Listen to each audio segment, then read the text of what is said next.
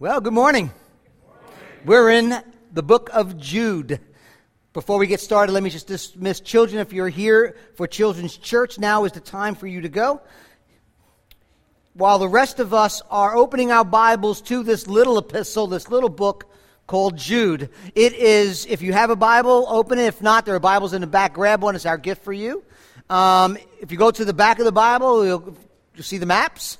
And then right before that, you have the book of Revelation, which is the last book of the New Testament. And right before Revelation is the book of Jude. It is the second to last book of our New Testament. And what we like to do here at King's Chapel is go through books of the Bible, verse by verse, chapter by chapter. We did 72, I think, sermons in the book of John, Gospel according to John, not that long ago. And we as pastors pray and we seek, where does God want us to go? New Testament, Old Testament, and we look, we pray, where's the church at in this particular place and time? And we've landed on Jude. It's a wonderful, wonderful book written, I think, for the season of the church as we get ready to launch into a 5-part series on the Reformation as well, because it's about contending for the faith. And in the culture in which we live in, where there are no absolute truths, it is under attack in our postmodern culture.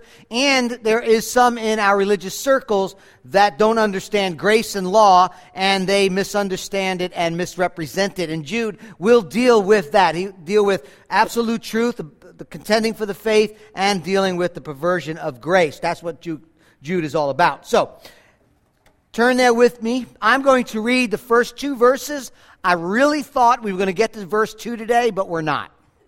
But I'm going to read it anyway.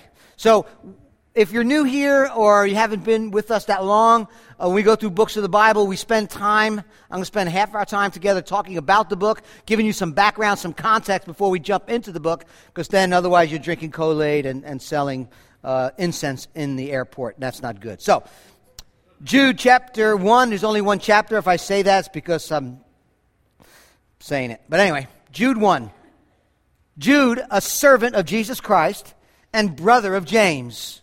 To those who are called, beloved in God and the Father, and kept for Jesus Christ, may mercy, peace, and love be multiplied to you. That's verse 2. May God add a blessing to the reading of His Word this morning. So, this is what we're going to do. We're going to talk about who this author is, because that's important, and talk about the original occasion of the book. As I said, it's important to understand the context. So, who is the author, and what is the original occasion of the book, or the purpose of the book? So, you'll see here, his name is Jude. If you do a study in the Bible and you look up the name Jude, you won't find it anywhere but here in chapter 1 and in the first verse of Jude. That's because in the original language, in the Greek language, it is the name Judas. Hebrew, Judah, praise. The biblical writers put the Bible together, use the word Jude, kind of abbreviating for Judas, because when you think of Judas in the New Testament, who do you think of? Judas Iscariot, yeah. The betrayer, sold out Jesus for 30 shekels, yeah, that guy. So we're not going to turn to the book of Judas, because that may confuse you. So, where it's the book of Jude. Now, also if you read the New Testament, you'll find the Greek name Judas. 5 different men hold that name in the New Testament, Judas, a.k.a. Jude. The first one is Judas Iscariot. He hung himself, so he didn't write this book. Because there's some debate. Who is this Jude? It's not Judas Iscariot. He's dead. There's a Judas that's in Acts chapter 5. He's an infamous revolutionary who, it says, drew away some of the people after him. He perished, and all who followed him scattered. So it's not that Judas either, Jude. Then in Acts chapter 15, if you read your Bible in the New Testament, Acts 15, there's a man by the name of Judas, also known as Barsabbas. He's a prophet sent to Antioch with the important decision from the Jerusalem Council in Acts chapter 15. Could be him, doubtful. Didn't really have a connection with any close companion with any apostle. Didn't really meet the standard of writing scripture. It's probably not him. The fourth one is found in Luke 6. He's actually one of the 12 apostles.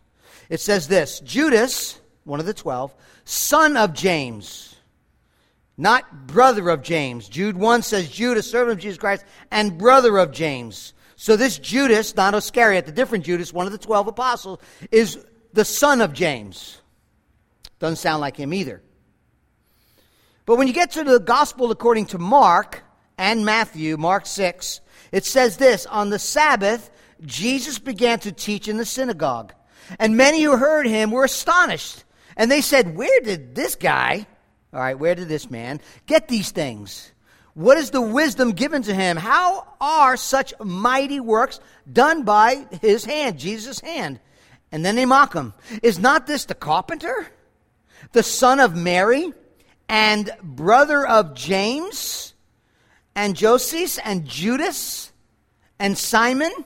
Are not his sisters with us? In Matthew 13, same thing, coming to his hometown, taught in the synagogue. They were astonished. They said, is not his mother the one called Mary? This guy who's teaching in the synagogues with this power? Isn't his mother Mary? Isn't his brothers James and Joseph and Simon and Judas with us and his sisters? So clear, Jesus had 4 half-brothers. 2 of them named Judas and James. Jude 1. Jude, a servant of Jesus Christ and brother of James. Paul writes in Galatians 1 that he saw no other apostles except James, the Lord's brother. He was a leader in the Jerusalem church in the first century. Who's Jude? A half-brother of Jesus. Now, some of you may come from a tradition that taught that Mary and Joseph did not have any children.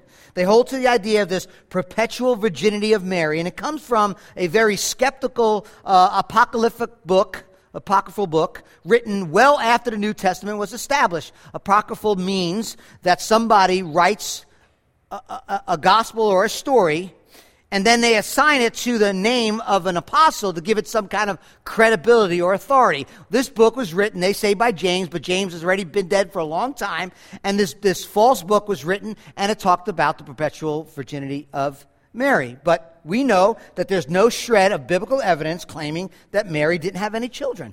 Actually, the opposite is true. Matthew 1. Joseph woke from his sleep. He did as the angel of the Lord commanded him.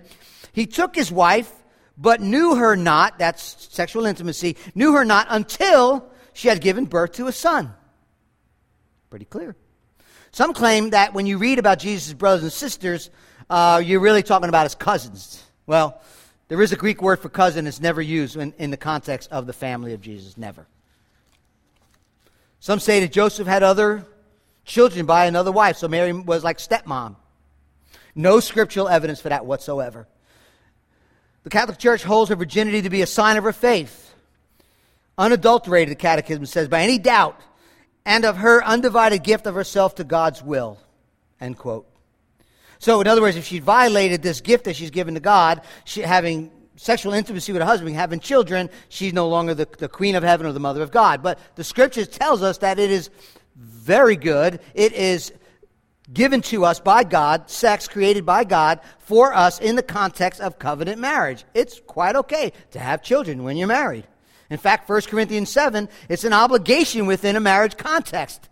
And all the married men just woke up. Really? It's an obligation in the marriage context? Okay, I'm glad you're with me. Anyway, so James is this unique book written by a man under the inspiration of the Holy Spirit who actually had breakfast, lunch, and dinner with Jesus. It was pretty cool. He had breakfast together. They played together. They went to the synagogue together. Can you imagine growing up in the home of Jesus, being his younger brother? But Mom, I'm telling you, he's lying. He hit me first. To be like, yeah, right, okay. Yeah, okay. Anything else you want to tell me, Judas? Anything else? It wasn't my fault. It was his fault. No, he's the perfect one. You go to your room. You know, that's the way it would go. Now, what's interesting, too, is Jude, didn't believe in Jesus. He was not a believer or follower of the Lord Jesus Christ pre-resurrection. In fact, in Mark 3, it says that his family came, his brothers and sisters and his mom came to get Jesus because they said he was out of his mind, Mark 3. But now, post-resurrection, they both write their epistles. James writes an epistle, Jude writes an epistle, half-brothers of Jesus, and they both say they're servants of the Lord Jesus Christ. Paul tells us in 1 Corinthians that Jesus made a personal appearance to his half-brother James, who again became the leader of the church in Jerusalem. In Acts chapter 1, verse 14, after Jesus ascended to the heaven, you find these disciples gathered in this upper room. Who's there? Mary and Jesus' brothers. They're in prayer. They're devoting themselves to prayer, and they're waiting. And you see the brothers there. What made the difference? What made the change? The empty tomb. He's alive. That'll change you. They knew he went into the grave, and they knew he rose from the dead. And that changed everything. That changed everything for Paul, who was killing Christians, and Jesus came and knocked him off his horse. He's alive, and the resurrection changed everything. Now, let me give you quickly this outline. I like outlines. Some of you may not. That's okay. I'm giving it anyway.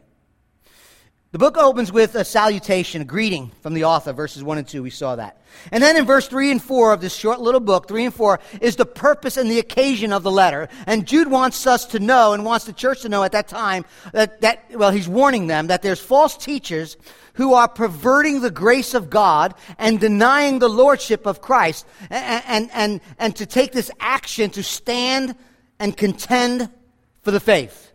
That's the purpose. That's the warning. Then he gets into the body of the letter, verses 5 through 17, and it's very interesting. He loves threes. We're going to see that this week, and we'll see that next week. He gives, in verses 5 through 7, he gives 3 scriptural examples as a way to say, let me remind you, let me warn you from these Old Testament stories and the destiny of those who rebel against the truth of God. They are condemned. Remember this story in the Old Testament. He gives us 3 stories in the Old Testament. Then he takes this previous failures found in the Old Testament, and he brings it to the present situation that's going on in the church. And you'll find in verses 8 through 16. If you have your Bibles, you'll see in verse 8, he says, "Yet in like manner these people," he's talking about the heretics, he's talking about the heresy in the church. Verse 10, "But these people," again, he's pointing to the false teachers in the church of that day. Verse 12, "These are hidden reefs at your love feasts." They're among you. And then he beautifully takes that and he compares it again to Old Testament stories. We'll see that in a moment.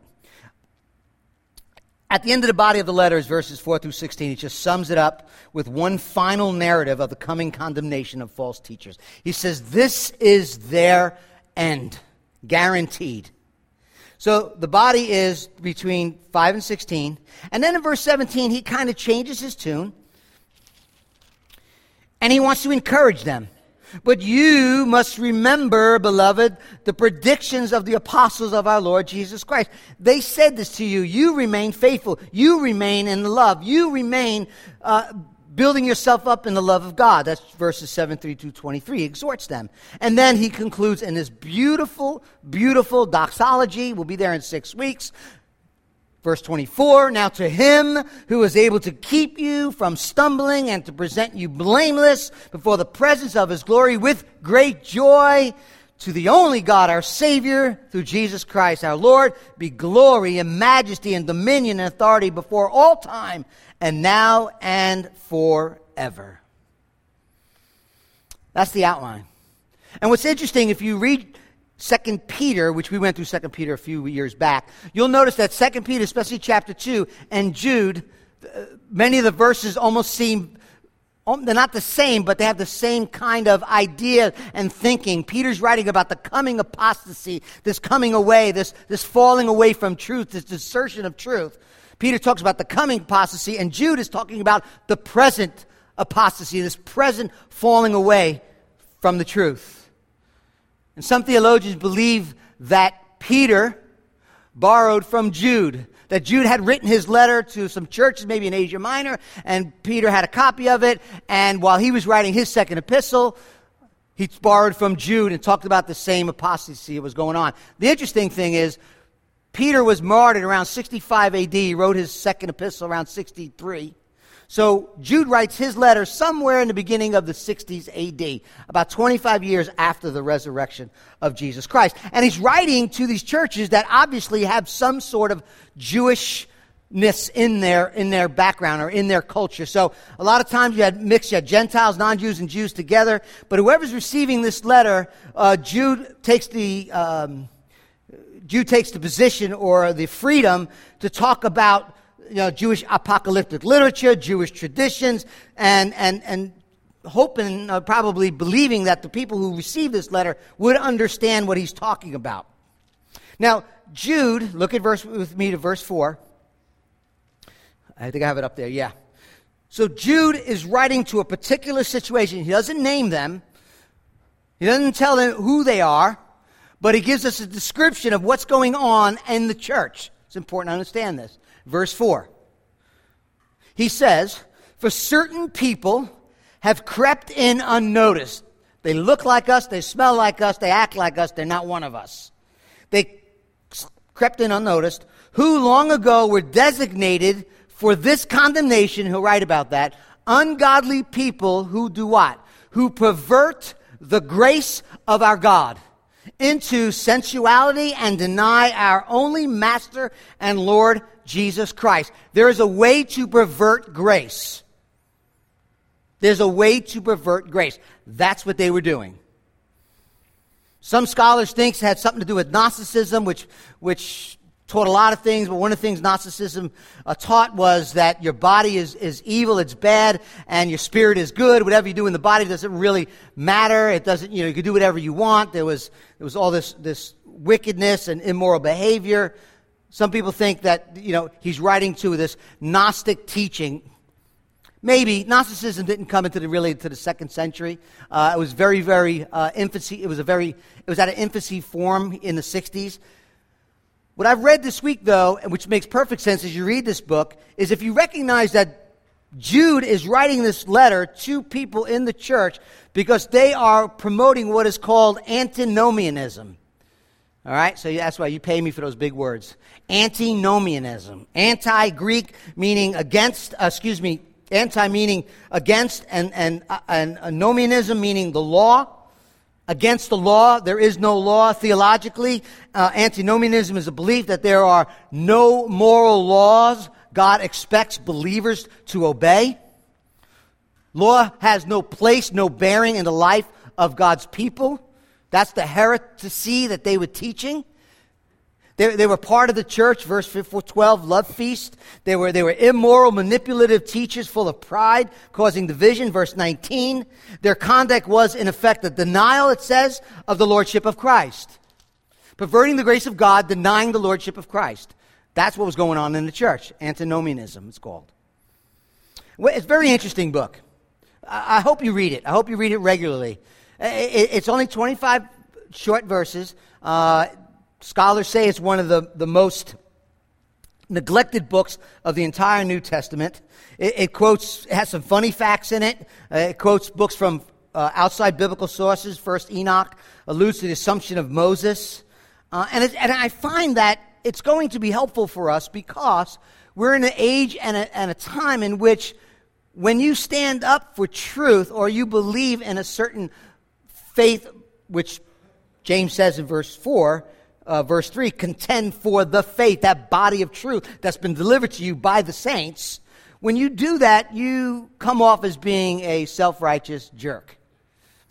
Meanwhile, when you make that absolute claim, as we do, those who say that is not true are making an absolute claim, but we're the ones that are making a claim. It doesn't make any sense, but we'll talk about that as we move on. When you make an absolute truth claim these days, you're kind of looked at in a very funny way. Now, we don't want to be a jerk about it for sure, but there is a body of truth that Jude tells us that we are to contend for, and we'll talk about that. In fact, we're going to talk about that a little bit more today. Now, before we get into this, let me just point out one other thing about this opening verse.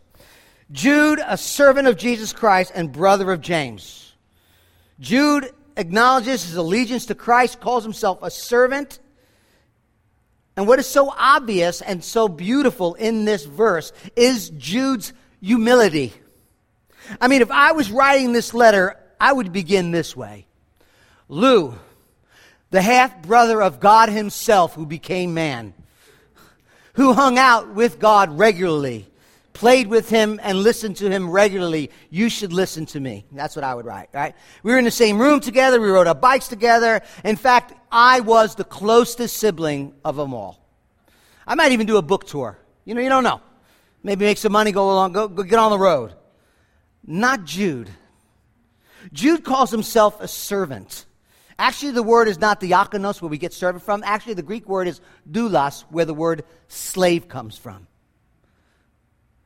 Unlike the false teachers who pervert grace, deny the lordship of Christ, who reject authority, being full of pride, Jude's not like that. Jude's the guy that could easily identify himself as the brothers of Jesus, but he views his life in terms of slavery to a master. He didn't begin his letter by emphasizing, as I would, the privilege of his brotherly relationship to Jesus, but his submission to Christ's lordship.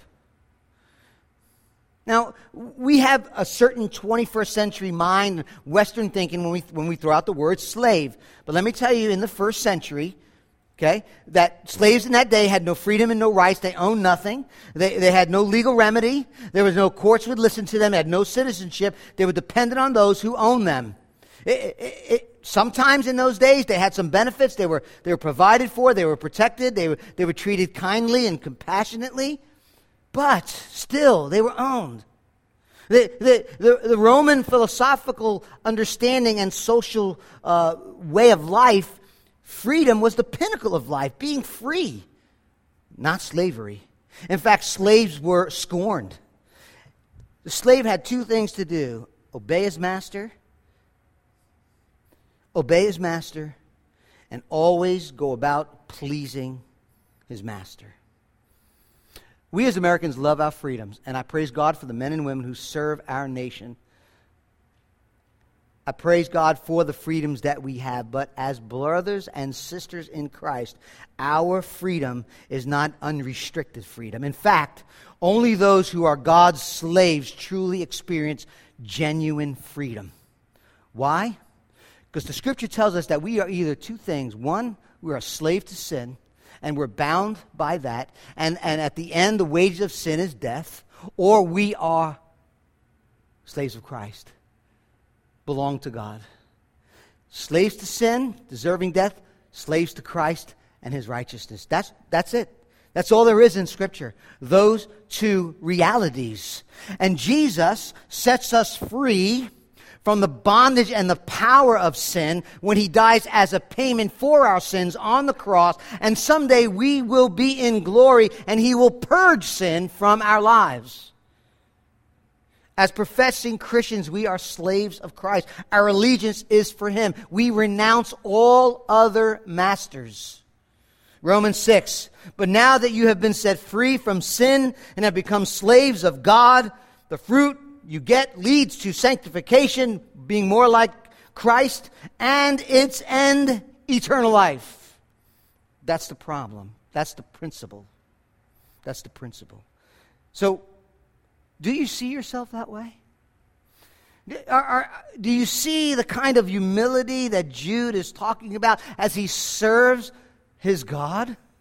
Do we humbly accept the fact that we are not our own? We have been bought with a price. We belong to Christ.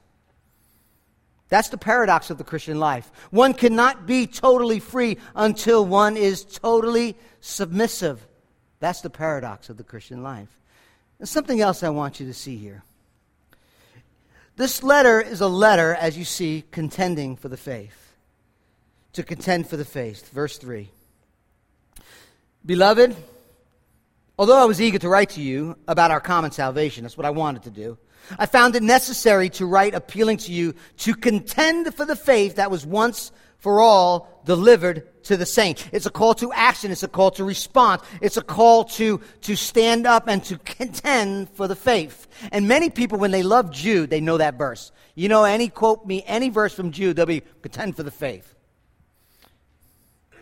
You know, it's easy to bypass the first two verses. It's easy to bypass the exhortation of grace and the exhortation of mercy that God has shown to us and go right to verse 3, contending for the faith. We must not rush over verses 1 and 2. I worked for the state for a long time, and, you go to training every year, the same training every year, the same training every year, the same training every year. And by the 25th year, you're like, comatose city, right? That's not what we need to do here. Jude will lay out all kinds of reasons to contend for the faith. It was being hijacked. It has eternal consequences. Jude writes in verse 21, to keep ourselves in the love of God, waiting for the mercy of our God, the Lord Jesus Christ, which leads to eternal life. So there is serious stuff here. But Jude starts out and wants us to know first and foremost the truth of the gospel. Like a bank teller who is being trained to recognize a counterfeit bill, studies real money very closely. Then they can recognize the faith. Yes, we are to contend. Yes, we are to stand for the truth. But first we must recognize the grace of God. Not perverting the grace of God, but the truth of the grace of God in the gospel. Rather than jumping right into contending, Jude wants us to understand the grace of God, and I'll tell you why. Number one, because we need to know the truth, right? We need to know the truth. We need to know what body of truth we are contending for. But let me tell you something else. The reason that we need to know the gospel, the truth of the grace of the gospel, is because it will keep us humble. It'll keep us humble. Verse 22, have mercy on those who doubt. Verse 23, save others by snatching them out of the fire. To others show mercy with fear, hating even a garment stained by the flesh. Humility. Gospel truth before contending. Gospel truth before contending. And what is Jude reminding them of? What is Jude reminding us of the gospel? This humble half-brother and slave of Jesus Christ the Messiah? We'll see three things. We'll see three things, three divine graces that are true for every believer that will humble us greatly. Number one, it's the gospel call of God. Not your call, His call. Number two, the gospel love of God. Number three, the gospel keeping of God. The call, the love, and the keeping of God. To those, look what it says in verse 1. To those who are called, kletos, called of God. Called of God does not simply mean that He initiates, He invites us, as if He's just inviting us to Himself. When the word called, kletos, is used in the New Testament, it is the gospel call of the special invitation of God, whereby He calls us to Himself through the preaching of the Word, combined with the internal illumination of the Spirit of God. And to those who hear the message, repent of their sins, believe on the Lord Jesus Christ, and joyfully walk with Him all the days of His life. That's the call He's talking about. The same God who elects His people also ordains the means in which He calls. We're not talking about the general call. We're not just talking about for God so loved the world that He gave His only Son. That gospel call for every nation, every tribe, every tongue, and everyone needs to hear the good news of the gospel, repent from your sin, and believe on the Lord Jesus Christ. We're not talking about the general call here. That broad sweeping call, that outward invitation. We're talking about the call of God that renews and regenerates the heart. The call of God that creates life in a dead person's soul. It's referred to sometimes the effectual call or the efficacious call.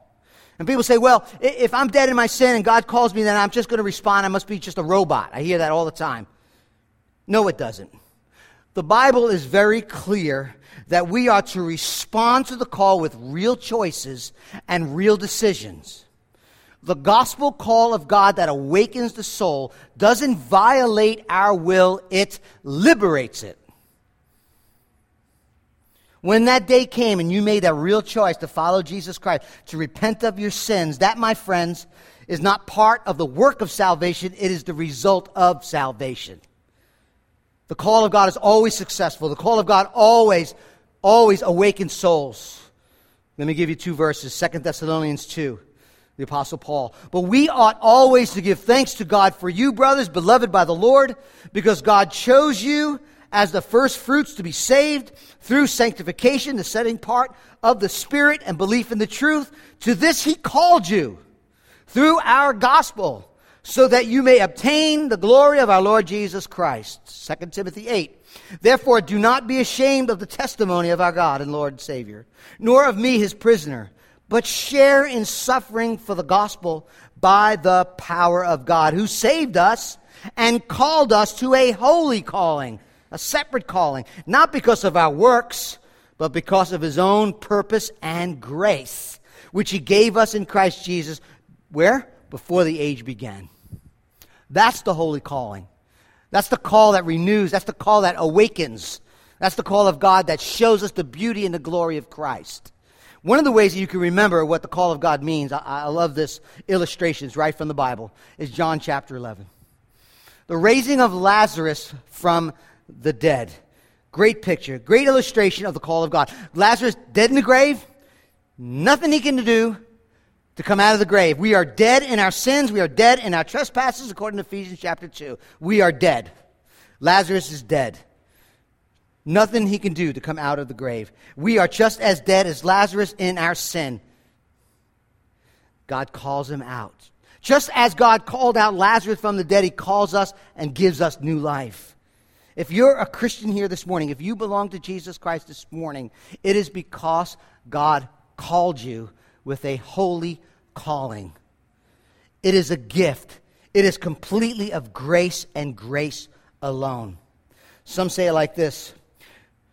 This is not God's invitation to be saved. It is God's determination to save. And truly seeing this, I think this is why Jude is writing this, to truly see that it was a call of God to my dead heart to awaken my soul to see the beauty and glory of Christ. That should humble me. That should give me great delight and gratitude to God.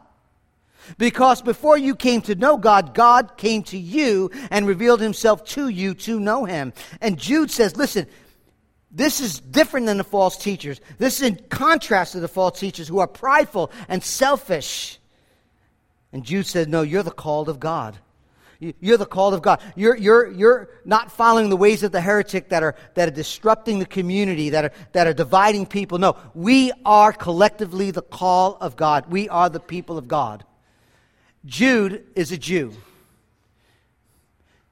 And when he says called, he's using classic Old Testament language for the people of God who were called by God to be his people. The call of Abraham to come out and to follow. The call of God's people to come out of Egypt. The call of God that makes God's people God's people. And Jude is saying when you're being persecuted, when you got to contend for the faith, remember who you are.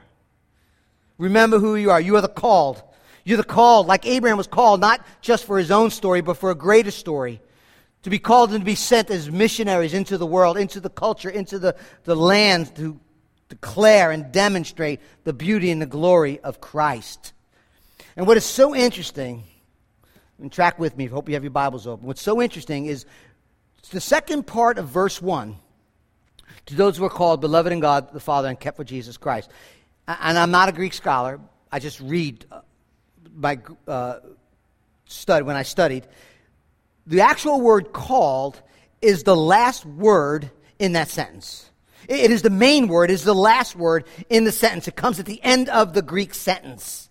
Okay? So in other words, what you can do is you can read this, you can actually read it this way. We are beloved in God the Father, kept for Jesus Christ, since we are called. The word loved and the word kept are passive verbs, meaning the action is upon us. So God is loving us. God is keeping us. And because of the call of God, we are loved by God. We are kept by God. Loved and kept, passive verbs, stressing action of God. God calls, God loves, God keeps. The call of God. Look at next, the gospel love of God. The gospel love of God. To those who are called beloved in God the Father, Dr. Schreiner writes, believers have been loved by God the Father, and his effective love is the reason they belong to the people of God, end quote. What was there in us? What was there in you? What was in there of us that God should call you? There is no other source than his love for you. God calls you to himself because he loves you. If not for the love of God, calling me to himself, where would I be? The horror of thinking of where I would be if God did not, in his love, call me out of darkness into his marvelous light. God's love is steady. God's love is rooted in the cause of his call. When you look past the call of God, you see the love of God. And look what he says. He says, beloved, loved, agape, in God the Father. It's almost as if we're being engulfed. It's not just that God loves us, but in God. We are engulfed in God's love. We are guaranteed that God's love will not fail us. God's love will protect us from the outside and strengthening us from the inside. We need to be assured of the love of God. If you're a genuine follower of the Lord Jesus Christ, you need to be assured of the love of God. Because sometimes, and maybe you're here this morning and this is you, sometimes when I say that God loves you, you think, yeah, all right, well, he has to, he puts up with me, he tolerates me. That's not what it means. That is not what it means. Sometimes we have this idea that God's not very happy with me. He's waiting for me to mess up. It's this regular way we see the disposition of God's heart, not a loving Father who loves his children. If you are uncertain about the love of God, if you're not sure that God loves you unconditionally, then when you open up the Bible and you begin to read the Scriptures, you will not drink of its beauty. You will not see the beauty of Christ because you don't understand God's love. When you go to pray, and you bow your head and you're ready to pray, if you're not sure of the abundant love and everlasting love of God, you will not pray and come to the throne of God correctly. You'll be afraid to come. You may not see his love. It affects us in all kinds of areas of our life. Is it a safe place? Can I come to God? If you are not growing in the grace and knowledge of the love of God, you'll be defenseless against dealing with your heart honestly and having this retrospective view of the things you've done wrong and times you need to repent. You'll think that God is against you and condemns you. You'll be defenseless against legalism, condemnation, despair. There'll be no real joy in your life if you're not growing in the grace and knowledge and the love of God. But, family, if you are growing in God's love, you are able to be honest with God because God loves you as you are. If you're growing in love, you will fight against legalism because we're not clinging to what we do. We are clinging to the unmerited love of God. He is our anchor. His love is our anchor. If you're growing in God's love, you'll remember and recite regularly that there is no condemnation for those that are in Christ Jesus. You'll read Romans 8 toward the end with great joy when he says, who shall separate us from the love of Christ? Not tribulation or distress, persecution, famine, nakedness, danger, sword, neither death, nor life, nor angels, nor rulers, nor things present, things to come, neither height, depth, or nothing in all creation will be able to separate us from the love of God in Christ Jesus our Lord. Listen, if revisiting your undeserved calling that was produced by God's everlasting, unchanging love does not produce joy, sometimes tears, something's wrong with the way you're seeing and treasuring God. Because he loves you. What manner of love does the Father have for you? The Bible tells us that as the Father loves the Son, as the Son loves the Father, he loves us from all eternity. Here's the problem sometimes, family. Maybe it's you today. Sometimes when we talk about the love of God, what we do is we want to look in our souls, in our hearts. We want to look inward rather than outward. It says, the Scripture says, nothing will separate us from the love of God in you. No. Nothing will separate us from the love of God in Christ Jesus. Are you looking inward? Are you searching for a reason? Are you looking outward and looking to Christ? See, if you're looking inward, what you're looking for is some way to contribute to somehow earning, somehow giving back to God something so that you can deserve his love. That's pride. That's pride. One Puritan wrote this: "We have enough," his name is Thomas Watson, "we have enough in us to move God to correct us or to judge us, but nothing to move him to adopt us. Therefore, exalt free grace. Bless him with your praises who had blessed you in making you his sons and his daughters." End quote. You'll never find something inside of yourself of the reason, the cause of God's love. You got to look to Jesus Christ. Another Puritan wrote this. He's preaching in a sermon on John 3:16, "For God so loved the world that he gave his only son." And this is what he writes. Listen to this. In a sermon 200 years ago. "Love is at the bottom of all. We may give a reason of other things, but we cannot give a reason of his love. God showed his wisdom, his power, justice, and holiness in our redemption by Jesus Christ. If you ask why he made so much ado about a worthless creature, raised out of the dust of the ground at first, and had now disordered himself and could be of no use to him, we have an answer at hand: because he loved us.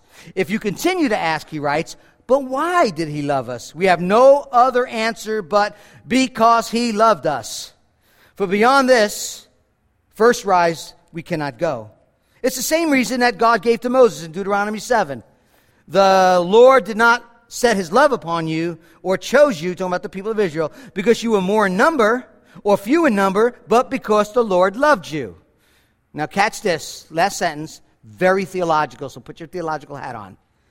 That is, in short, he loved you because he loved you. He loved you because he loved you. All came from his free and undeserved mercy. Higher we cannot go in seeking after the causes of what is done for our salvation, end quote. Does that mystify you? I wrote befuddled in my notes. Are you completely befuddled by his love? I am. Each and every passing day, as I continue to be such a jerk, I become more and more befuddled at God's love for me. There is more in me to warrant his anger and judgment, and yet God loves me. Why? Because he loves me. Why does God love you? Because he loves you. I know that's very theological, but what a beautiful, wonderful mystery to relish in. Why, oh why, God, do you love me? Because I love you. We are called, we are loved, and finally we are kept. The keeping of the gospel. Now, this verse could be explained two ways.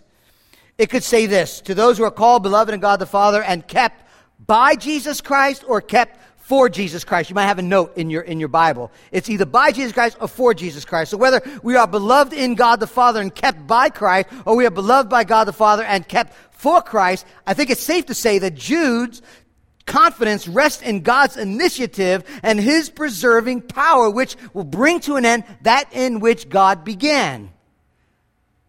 Those whom God has called to himself are loved by him and kept until the day of salvation. That's what he's saying. The grace of God that called believers to faith will sustain them until the end. God has not let go of us. God will not let go of us. Specifically, while there is false teaching in the church, a disruption in perversion of grace, and Jude's saying, listen, if you're called and you're loved, you're going to be kept. You're going to be kept by God. No matter what's going on, no matter what peddling nonsense that are people doing in the church, you are called, you are loved, you are kept. I'm reminded of John chapter 10. My sheep hear my voice, Jesus said. I know them. They follow me, Jesus talking. I give them eternal life, and they will never perish. Double negative. Never, never perish. No one will snatch them out of my hand. That's what Jesus says. And then he goes on to say, my Father, who has given them to me, is greater than all, and no one is able to snatch them out of my Father's hand. I and the Father are one. I and the Father are one. God does not promote human passivity. If understood correctly, the love of God will stir us up to love him in return. Verse 21, keep yourself in God's love, Jude tells the people. However, family, The ultimate reason believers will persevere against the inroads of false teachers is the grace of God, by which he sets his love and calling upon the believers and calls to himself. He promises to persevere with them until the end. Being kept is very important, and very important in this letter. Being kept, Jude uses it 4 times, once negative, in this short little 25 verse. So, as we conclude, contend for the faith. Contend for the faith. He wants us to realize the call to contend, this action to contend, is not dependent upon us finally, but is the Lord who will keep us until the end. In their diligence, in their dependency, in their obedience to contend for the faith, it is God that will keep them to the end. Verse 24, the end of the little epistle. Right? You have nothing to fear. You're called, you're loved, you're kept. Now to him who is able to what?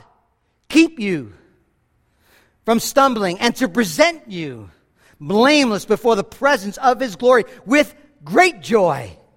To the only God, our Savior, through Jesus Christ our Lord, be glory, majesty, dominion, authority before all time, and now and forever. Amen.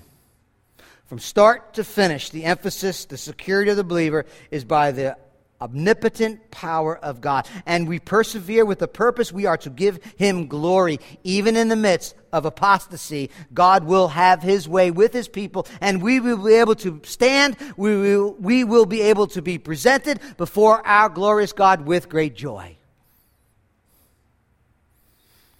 Jude is saying, be confident, kept by the power. You're called by Christ, loved by God. In the midst of apostasy, you are protected by the sovereignty of God. John Calvin writes this: at any moment, Satan might snatch us 100 times over into his ready clutches were we not safe in the protection of Christ. End quote. You're called, you're loved, you're kept. So before we take the action, and we'll talk about this next week, take action up and contend for the faith, we must be secure in the faith. The Lord has committed himself to keep you from stumbling and to make sure that when the battle is over and the fight is over, you'll be standing in the presence of his glory, blameless with great joy. And how is that possible? It's the gospel. That Jesus Christ lived a perfect life that you could not live. He died an atoning death in your place and then rose from the dead. The tomb is empty and ascended to heaven. And all those who call upon him shall be saved. There's a debt that we owe that we could never pay, and Jesus paid that debt. That's the gospel. And when you trust in Jesus Christ, when you believe upon Jesus Christ, when you rely upon Jesus Christ, not your works, but his work for your salvation, it's like a father has the child's hand, and the child has the father's hand. But we know that the safety of that child is because the Father has the child's hand. Do you belong to Christ? Have you heard the call? Do you hear the call? Come to Christ. Come to Jesus for the forgiveness of your sins. Come to Jesus who paid the debt for your sin. Come to Jesus. He is alive and well. He will forgive you of your sins. And maybe you're here and you're a Christian and you have not marveled at God's love for you lately. Let's do that. Let's sing together, All I Have is Christ, and let the joy of the Lord fill this place. And if you don't know Christ, come to him. Father, thank you for your Son, the Lord Jesus Christ. Thank you that you sent him on a mission to die for sin, to rise from the dead. And thank you, you did not leave us as orphans, but you sent your Spirit to open our eyes to see the beauty and glory and worth of Jesus. And Father, we pray as we sing that you will get glory today, that we, your people, will rejoice in you today. And Father, that those who don't know you will come to know you today. Pour out your Spirit on us, we pray. In Jesus' name, amen.